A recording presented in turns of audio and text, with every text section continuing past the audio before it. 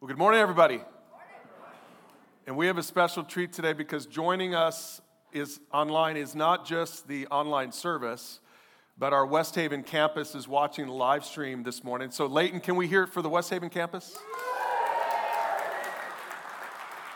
And by the way, on that note, we have a worship night this Saturday night. So I wanted to say to all the folks here and at our West Haven campus, I want to say join us Saturday night at 7 p.m. for the United Worship Night. Every month we've been going to a different campus and having just a time for people to gather together and join in worship. And West Haven is hosting in less than a week. So I'm speaking to Layton folks now. Go visit West Haven next week. You can find information online. West Haven, make sure that you're there as well. It's going to be an awesome time. I can't wait. I love our worship nights. I love to worship God with all of you. So join us next week.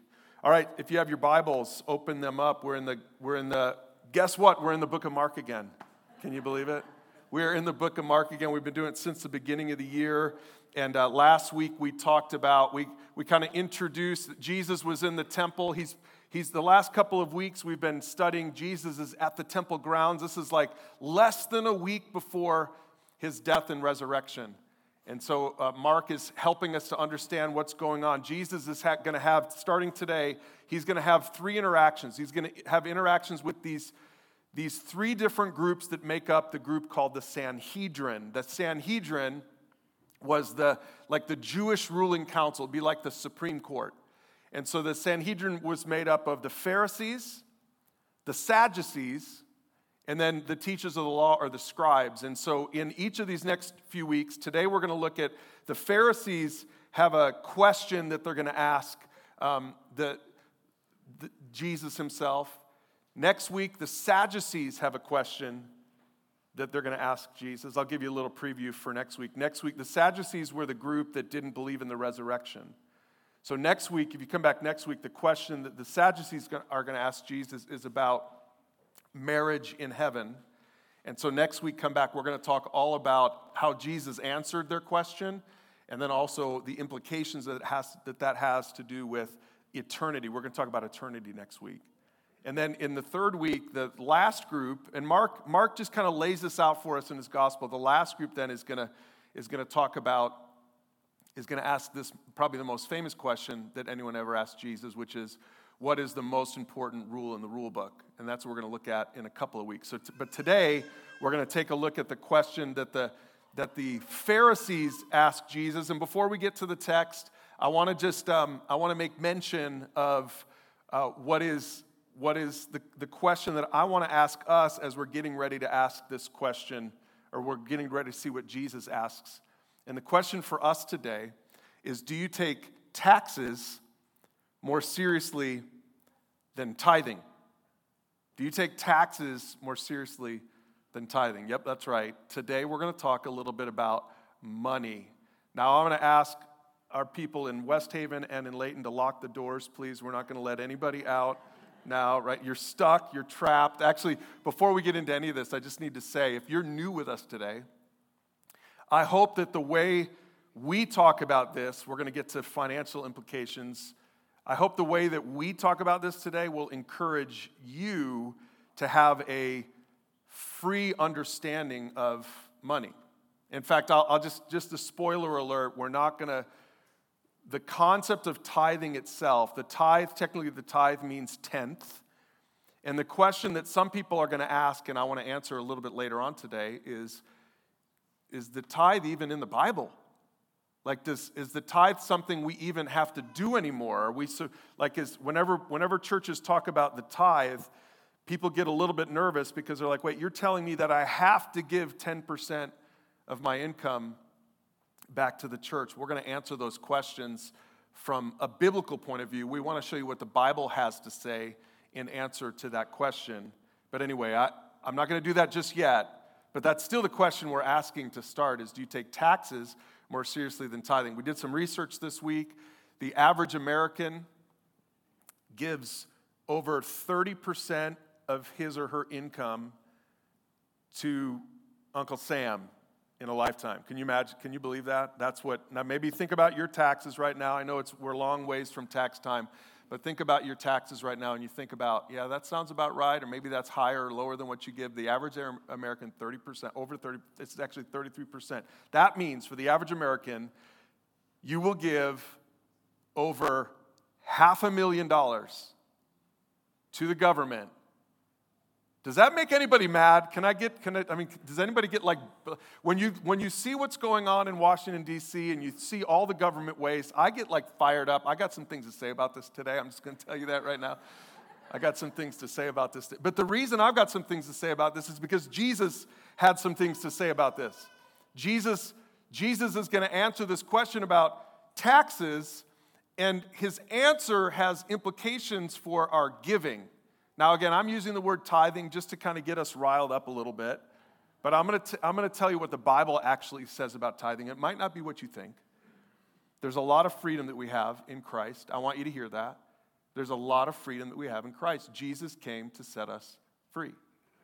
But we are going to talk to two different groups of people today here a little bit. I want to acknowledge two different groups of people, not Layton and West Haven, but spenders and savers. So just real quick, I just want to see a show of hands. How many of you, let's start with the savers, how many of you are more of a saver than a spender? Go ahead and raise your hand. I see these hands. West Haven, raise your hands as well. Okay, good job. We've got a lot of savers in here. Good for you guys. How many of you are more of a spender? Raise your hand if you're more of a spender. Ooh, lots of spenders out here as well, I'm sure. Well, I want you to keep this in mind because we're going to talk about giving today, and here at the end, I think that Jesus has something to say to all of us, to spenders and to savers. By the way, I'm a little more of a saver. I think it's a little, my wife would probably say, no. You might buy fewer things, but the things you buy cost a lot more. Is that true? Yeah, all the wives said amen. Like, yeah, right, exactly. I remember when Tracy and I first got married, and she came, we were on a very tight budget, and she came home with like a white t-shirt. You know, she went shopping. She came home with like a white, just an undershirt, like a white undershirt. I'm like, what you got there? She's like, well, it's a white shirt. I'm like, you already have a white shirt. I don't understand. That might possibly have led to our first marital argument, and she's won everyone ever since that particular argument. But I want you to think about that. Do you take taxes more seriously than tithing? And the answer for most of us is probably, well, yes. Because would you ever skip paying your taxes? Would you ever be like, no, I'm not going to pay my... Now, look, I totally affirm trying to pay as little to Uncle Sam as possible without being thrown in jail. Like, that is kind of how I approach tax time, is I want to pay as little as possible because I would rather give my money toward what I want to give it to than give it over to Uncle Sam and let him make the decision. So I am all about, like, within the rules to be as cheap toward Uncle Sam as possible without being thrown into jail. I'm claustrophobic. I would do terribly in jail. So that's how I approach April. And probably most of us are like that as well. We're dutiful when it comes to our taxes. But are we dutiful when it comes to our giving? I just want to like throw that question out there as we get to the text. So let's get there to the text. Mark chapter 12, starting in verse 13. Here's what it says. Later, the leaders sent some Pharisees and supporters of Herod to trap Jesus into saying something for which he could be arrested. Okay, so that's what's going on here. Teacher, they said, we know how honest you are. You're impartial and don't play favorites. They're buttering them up here. They're not being sincere. You teach the way of God truthfully. Now tell us, is it right to pay taxes to Caesar or not? Should we pay them or shouldn't we? All right, let's pause here for a second. Here's what's going on. The Pharisees, religious leaders, if you're new to Alpine with us this morning, you need to know that these guys are kind of like the bad guys in the Gospel of Mark. Jesus keeps going toe-to-toe with the Pharisees because they're religious leaders. Remember, they're part of the Sanhedrin. So they're kind of a big deal. And they're coming to Jesus trying to trap him. Here's what they're doing. This whole week, they're trying to get him to say something for which they could kill him.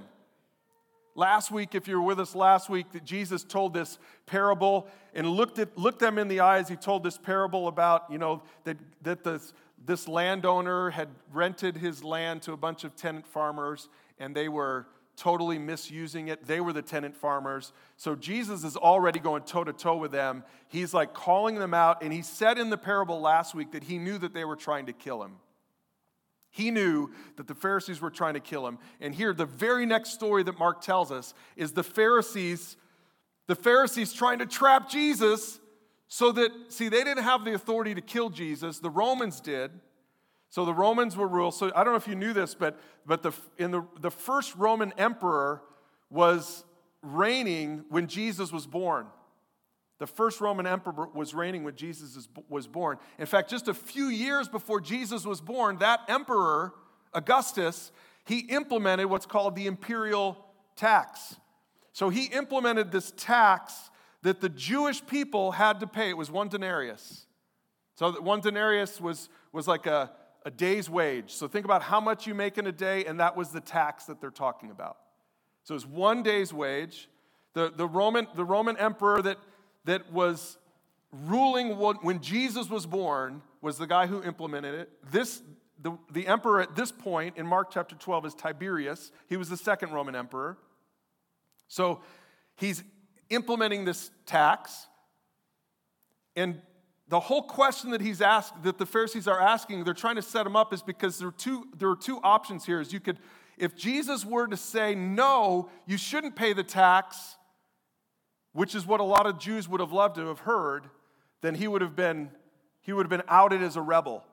And the Pharisees could have said to the Romans, hey, he's trying to incite rebellion, and he's telling people not to pay taxes, and you should go get him.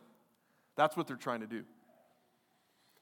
Now, if Jesus, on the other hand, if Jesus would have said, yes, pay your taxes, of course you should pay your taxes, then they were thinking that the Jewish people would like him less because the Jewish people hated paying their taxes. Does that sound familiar to anybody here? The Jewish people hated even more than you do because the Jewish people were paying taxes to the Romans, and so it was a nationalistic thing. They hated that. And remember, they thought that Jesus was going to be the Messiah that was going to lead them to freedom from Rome. This is what they were hoping for from Jesus. And the Pharisees were trying to reveal that was true, that Jesus was rebellious and was going to lead this rebellion.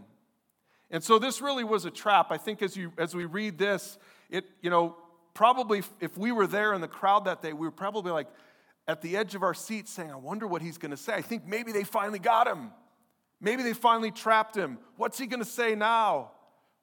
Remember last week they asked him, where does your authority come from? And Jesus was so clever in his answer. He said, well, answer me this question and I'll answer you yours. And he asked about John's authority to baptize. And so he just turned it on them. He was so good at that. Jesus was so good at turning the question back onto them.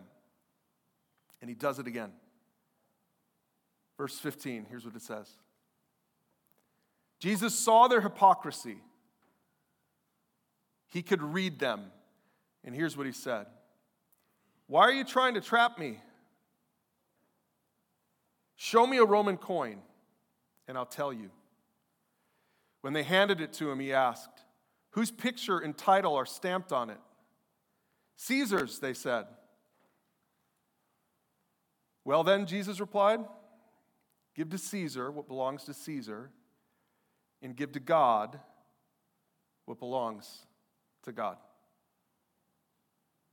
This is one of the most famous statements of Jesus. Maybe have you ever heard that before? Give to Caesar. Render unto Caesar is how I think that King James says. Render unto Caesar what belongs to Caesar, and give to God what belongs to God. Jesus trapped them at their own game. Now, before I get into this, I'm just going to do a quick little test for you. I've got a quarter up here. Little test of your currency understanding. How current is your currency understanding? Whose image is on the American quarter? Anybody know? Whose image is on the American quarter? George Washington. Yeah. I got some more. Ready? Here we go. Don't Google this. West Haven, don't Google this. We can see you. We'll do an easier one. Whose image is on the penny? Lincoln, good, good. Whose image is on the dime? Eisenhower, Roosevelt. Roosevelt. We already said the quarter. Whose image is on the nickel?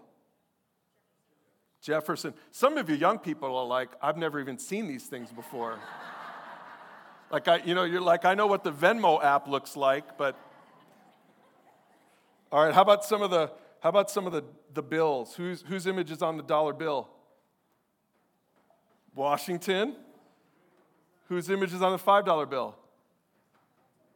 Lincoln. I had to look this up too, in case you're like, man, this guy's so smart. I'm really not that smart. How about the $20 bill? How would you know that? People are like, Andrew Jackson. Yeah, that was Jackson. You got a lot of $20 bills in your pocket, I guess. Everybody should know the $100 bill. Yeah, the president, Benjamin Franklin. He wasn't a president, no. All right, one last one, the $2 bill. When's the last time you saw a $2 bill, right? Who's on a $2 bill? Thomas Jefferson. Thomas Jefferson. All right, how about who's on a denarius? Which one? Tiberius. It was Tiberius Caesar, the one who was the Roman emperor at the time that they're asking this question. So on the denarius is Tiberius Caesar. By the way, on the backside of the denarius was his mom. Isn't that very sweet? He was kind of a mama's boy. And so Jesus, when we look at this text, Jesus is interesting. Maybe you read right past this, but Jesus said, show me a coin. Jesus didn't have a coin. Jesus didn't have a Roman coin. So see what he was doing, again, most of us, we read right past this, we don't understand this. He was basically showing all of the people around that the Pharisees bought into the Roman rule more than Jesus did. But he didn't say it like that. He just said, anybody got a coin? So they showed it to him, and then he said, whose image is on it? Render unto Tiberius what belongs to Tiberius, and render unto God what belongs to God. Whose image is Jesus talking about there? He's talking about God's image. And it brings to mind a passage from the very first book of the Bible, the very first chapter of the very first book of the Bible, Genesis chapter 1, verse 27. It says there that God created human beings in his own image. In the image of God, he created them, male and female, he created them. I think the implication that Jesus is making here in this passage is that the image of Caesar is stamped on the coin, and so he has the right to say whatever he wants to about that coin. But the image of God is stamped on every single one of us, and so he has authority over us. You bear, if you're a man, a woman, every single one of us, men, women, grown-ups, children, the Bible says that we bear the image of God, that we are image bearers of God, that God has stamped us with his image. And that means, and this is what Jesus is saying here, that means that he has authority over us. It's almost like an extension of last week's message where they're saying, who gives you the authority? What kind of authority do you think you have? Now what he's saying is this authority has implications for every single one of us in our lives. And so I want to go back to the question that we started with.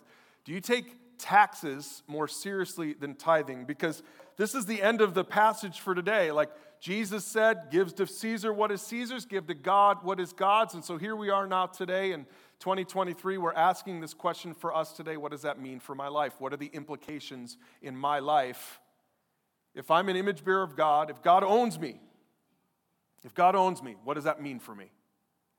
Now that means a lot of different things. It means it has implications relationally for us. It has implications morally for us. It has implications on the decisions that we make in our lives. It has implications on our marriages, on our parenting. There are so many implications. But today, to focus in our study today, we're just going to talk about the implications on giving.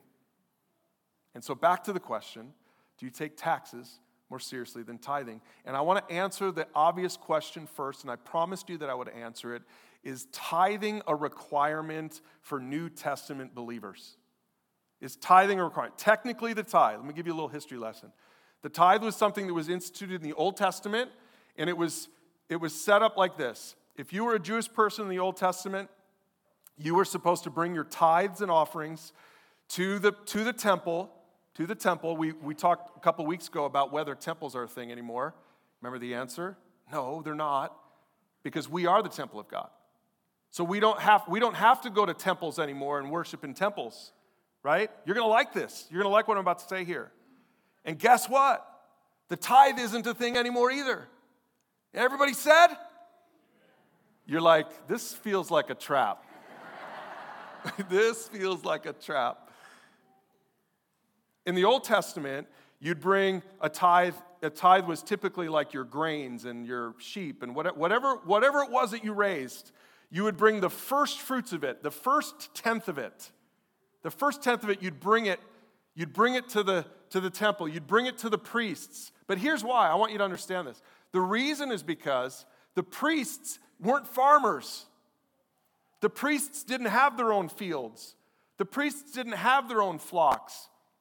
When the people of Israel came to the promised land, they were in 12 different, nations, 12 different tribes, and God said to one of those tribes when they got to the promised land, he said, it was the tribe of Levi, the tribe of Levi. Levi was one of the 12 sons.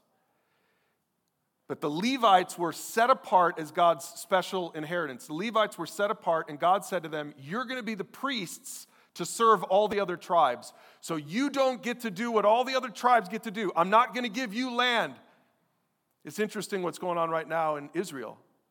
But if you look at a map of Israel, and when God gave them the promised land, he divided that into 12 sections. And go look at, if you've got one of those old Bibles with Bible maps at the back, you're not going to see Levi anywhere on there. You're going to see all the other names like Judah and Benjamin and Ephraim and Manasseh, but you're not going to see Levi. You know why? Because God said Levi's going to be spread, the descendants of the Levites are going to be spread out among all the other tribes, and they're going to serve the people as priests. And so that's what the tithe and offering was for.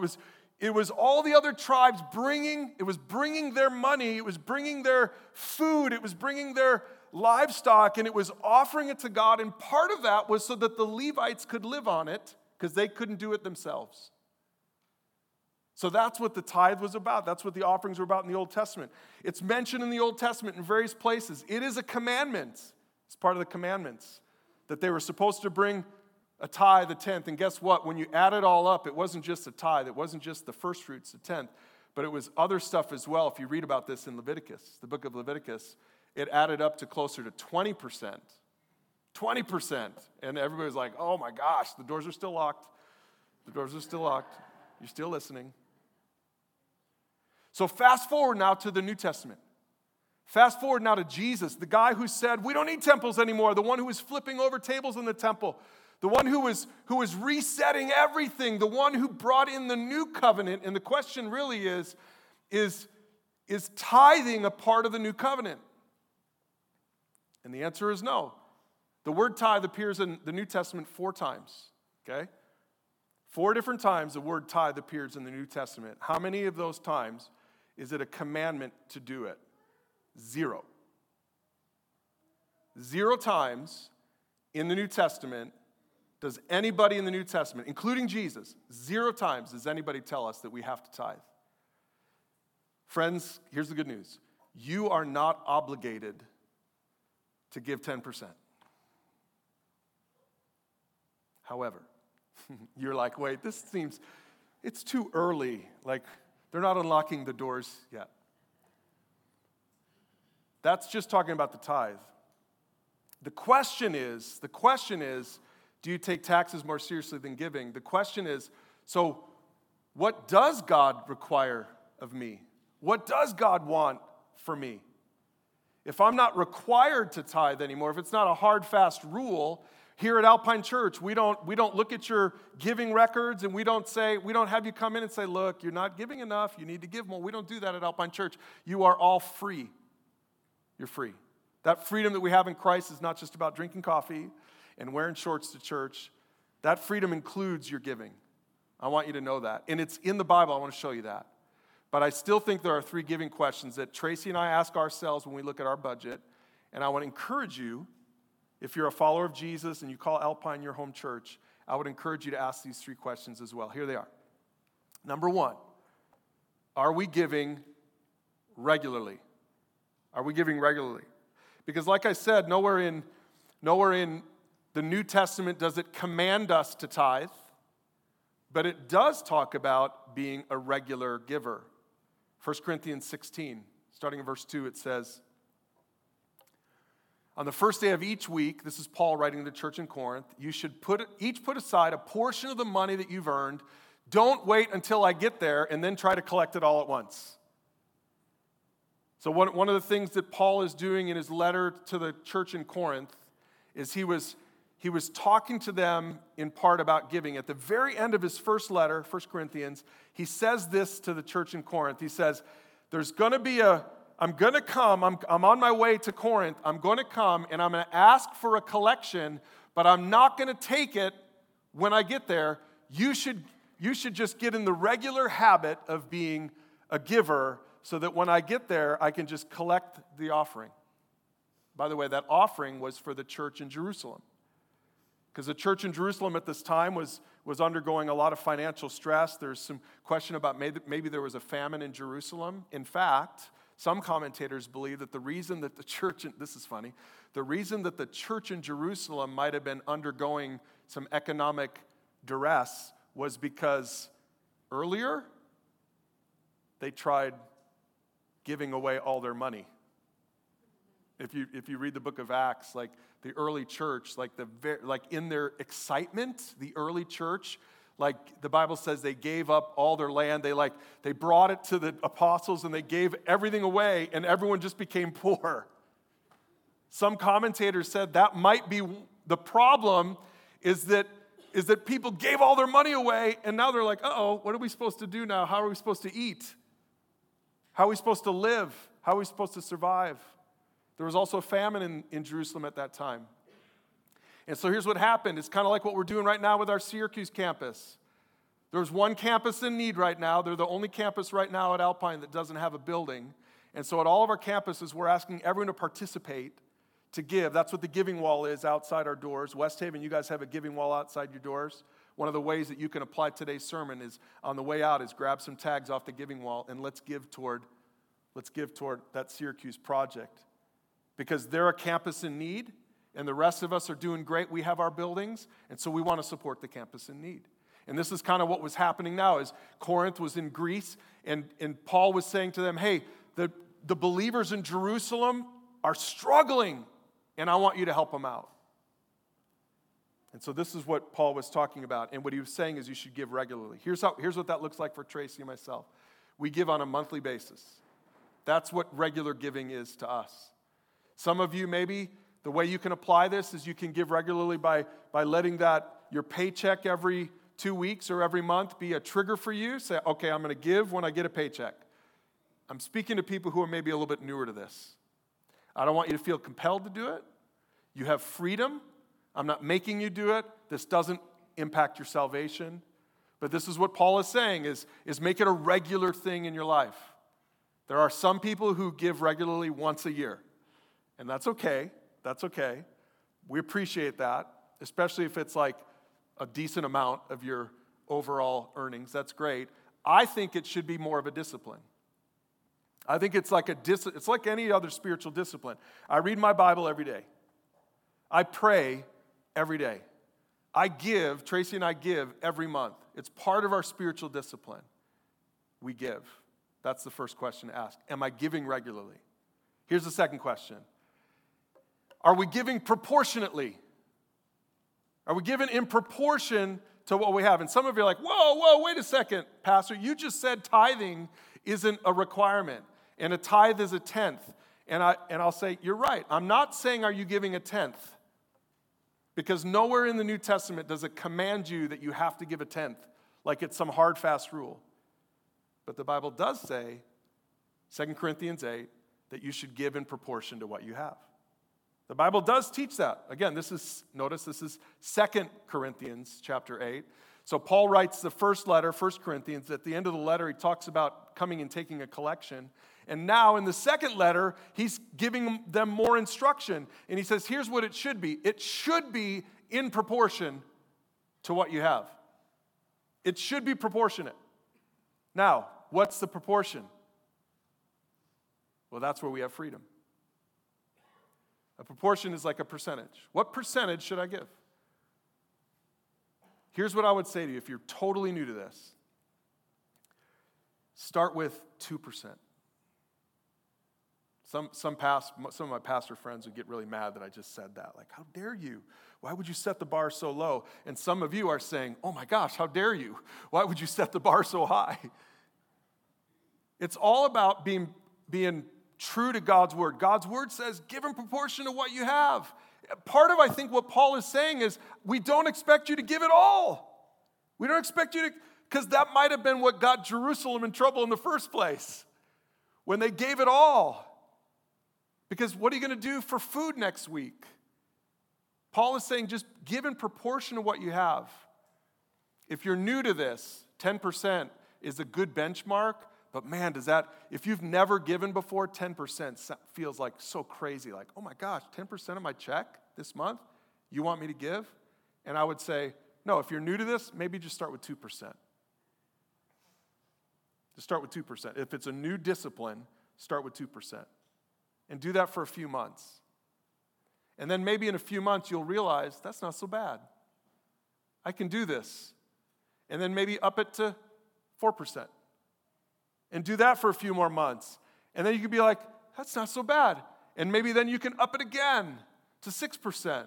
So this is what Paul says in 2 Corinthians 8:7. He says, since you excel in so many ways, you're so good at all these other things, church. He says, I want you to excel also in this gracious act of giving. That's such a great rule, is give proportionately and then grow it. Tracy and I, I'm just confession time right now. Tracy and I, when we first got married, we didn't give 10%. We didn't give hardly anything. It wasn't a discipline. I was undisciplined as a bachelor. As a family, we started to budget, and then we realized we need to do this. We need to be better at this.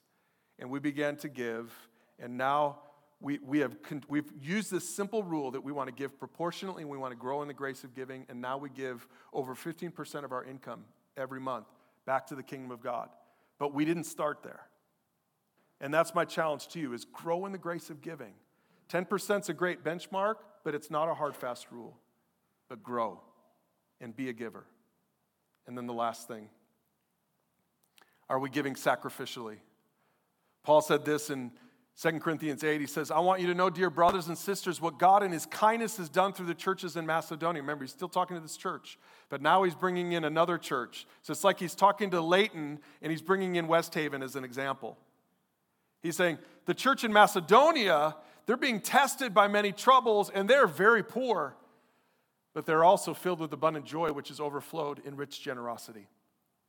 And so what's happening here is he's telling the church in Corinth, you guys are so wealthy, and the Macedonian church is outgiving you. He's saying, I just want you to grow in this. I want you to get better at this. This is what Paul is saying. He's saying you should be sacrificial in your giving. It's really simple to know how to answer the question, am I being sacrificial? Is you ask yourself the question, what am I sacrificing? When our kids were young, we sacrificed cable. For years, we didn't have cable TV. And one of the reasons is because we told our kids is because we're going to be givers. And so I want to go back to this question. You know, we started with this question, do you take taxes more seriously than tithing? But now that you know that tithing is not a hard, fast rule, I want to change the question. And here's the question is, do you take whatever more seriously than giving? You fill in the blank. I mean, the question really, it's kind of like everything in the new covenant. It's not about hard, fast rules. The new covenant is not about hard, fast rules. The new covenant is about your heart. It's about your heart. It's not about following check boxes and feeling like you're earning your way toward God. It's about God changing you from the inside, and then what happens is just the overflow of that is we're like, it's instead of saying, wait, how much do I have to give? It's more like, wait, how can I be a giver? And so the question is, do you take blank more seriously than giving? So for our spenders out there, I'm not going to make you raise your hands again. For our spenders out there, think about some of the things that you've spent your money on in the last year. Think about how much you've spent on vacation or that computer or the car or the whatever. I mean, you fill in the blank, right? For the spenders out and the savers are like, yeah, you get them, Bryan. This is good. I've been waiting for this. This is so good. Yeah, you get them. I'm getting them. So just be honest with yourself. Like, do you take that thing more serious than giving? Because in a sense, it's like a little bit of a window into our hearts. Because this is what Jesus said. He said, don't store up for yourselves treasures here on earth where moths and rust eat and destroys them, and where thieves break in and steal. Store up treasures in heaven where moths and rust cannot destroy and thieves do not break in and steal. And then Jesus makes this comment, which is really what this whole message is about. He says, wherever your treasure is, there the desires of your heart will also be. So however you filled in the blank, here's the thing, is you're going to fall in love with that thing. This is what Jesus is saying, whatever you put your money toward is what you're going to fall in love with.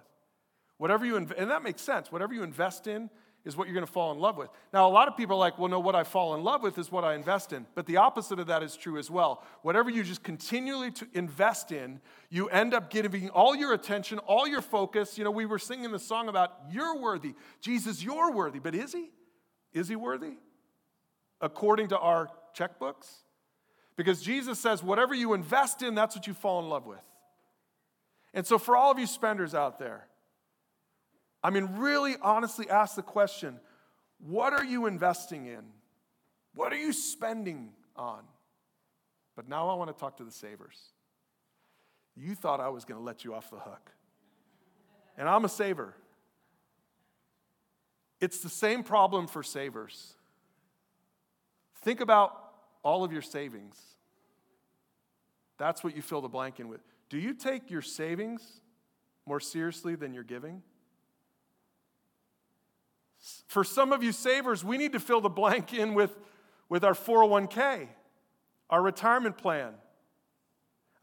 This quarter that I just was talking about, and every dollar bill that you've ever had, it says, in God we trust.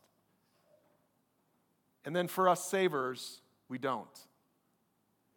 And we invest. We invest in our 401ks, and I'm not saying that's wrong, by the way. I'm not saying that investing in retirement, it's good. You should. I think Paul would say that too. You should, so that people don't have to take care of you later, which is kind of what maybe happened with the church in Jerusalem and their zeal, like they just gave it all away. Like you shouldn't give it all away. Paul is saying that don't give it all away, but you should invest. You should invest in the kingdom of God. Don't just invest in your retirement. So Jesus would say yes. Give to Caesar what is Caesar's, but give to God what is God's, and that has an implication on all of our giving. Let's pray together. God, I pray that you would help us to take from this exactly what you want us to take from this. God, that we would receive instruction from your Holy Spirit on this message. And God, may we not be so focused on the blank, whatever the blank is, whether it's for the spender or for the saver, God, every single one of us can admit that we elevate other things above you in this life. And God, may we be people who, under the new covenant, are just free. We're just free. You have set us free. We are under no obligation to give. And yet we want to, because you are so worth it. God, I pray that attitude of giving, God, that just like everything else in our life, God, that it would come from the inside and it would just make its way out of us. God, that out of the overflow of our heart, out of the overflow of our love for you, Jesus, because you gave and you sacrificed You didn't hold back. You were extravagant. God, that out of that overflow, everything would come, including our giving. We prayed in Jesus' name. Amen.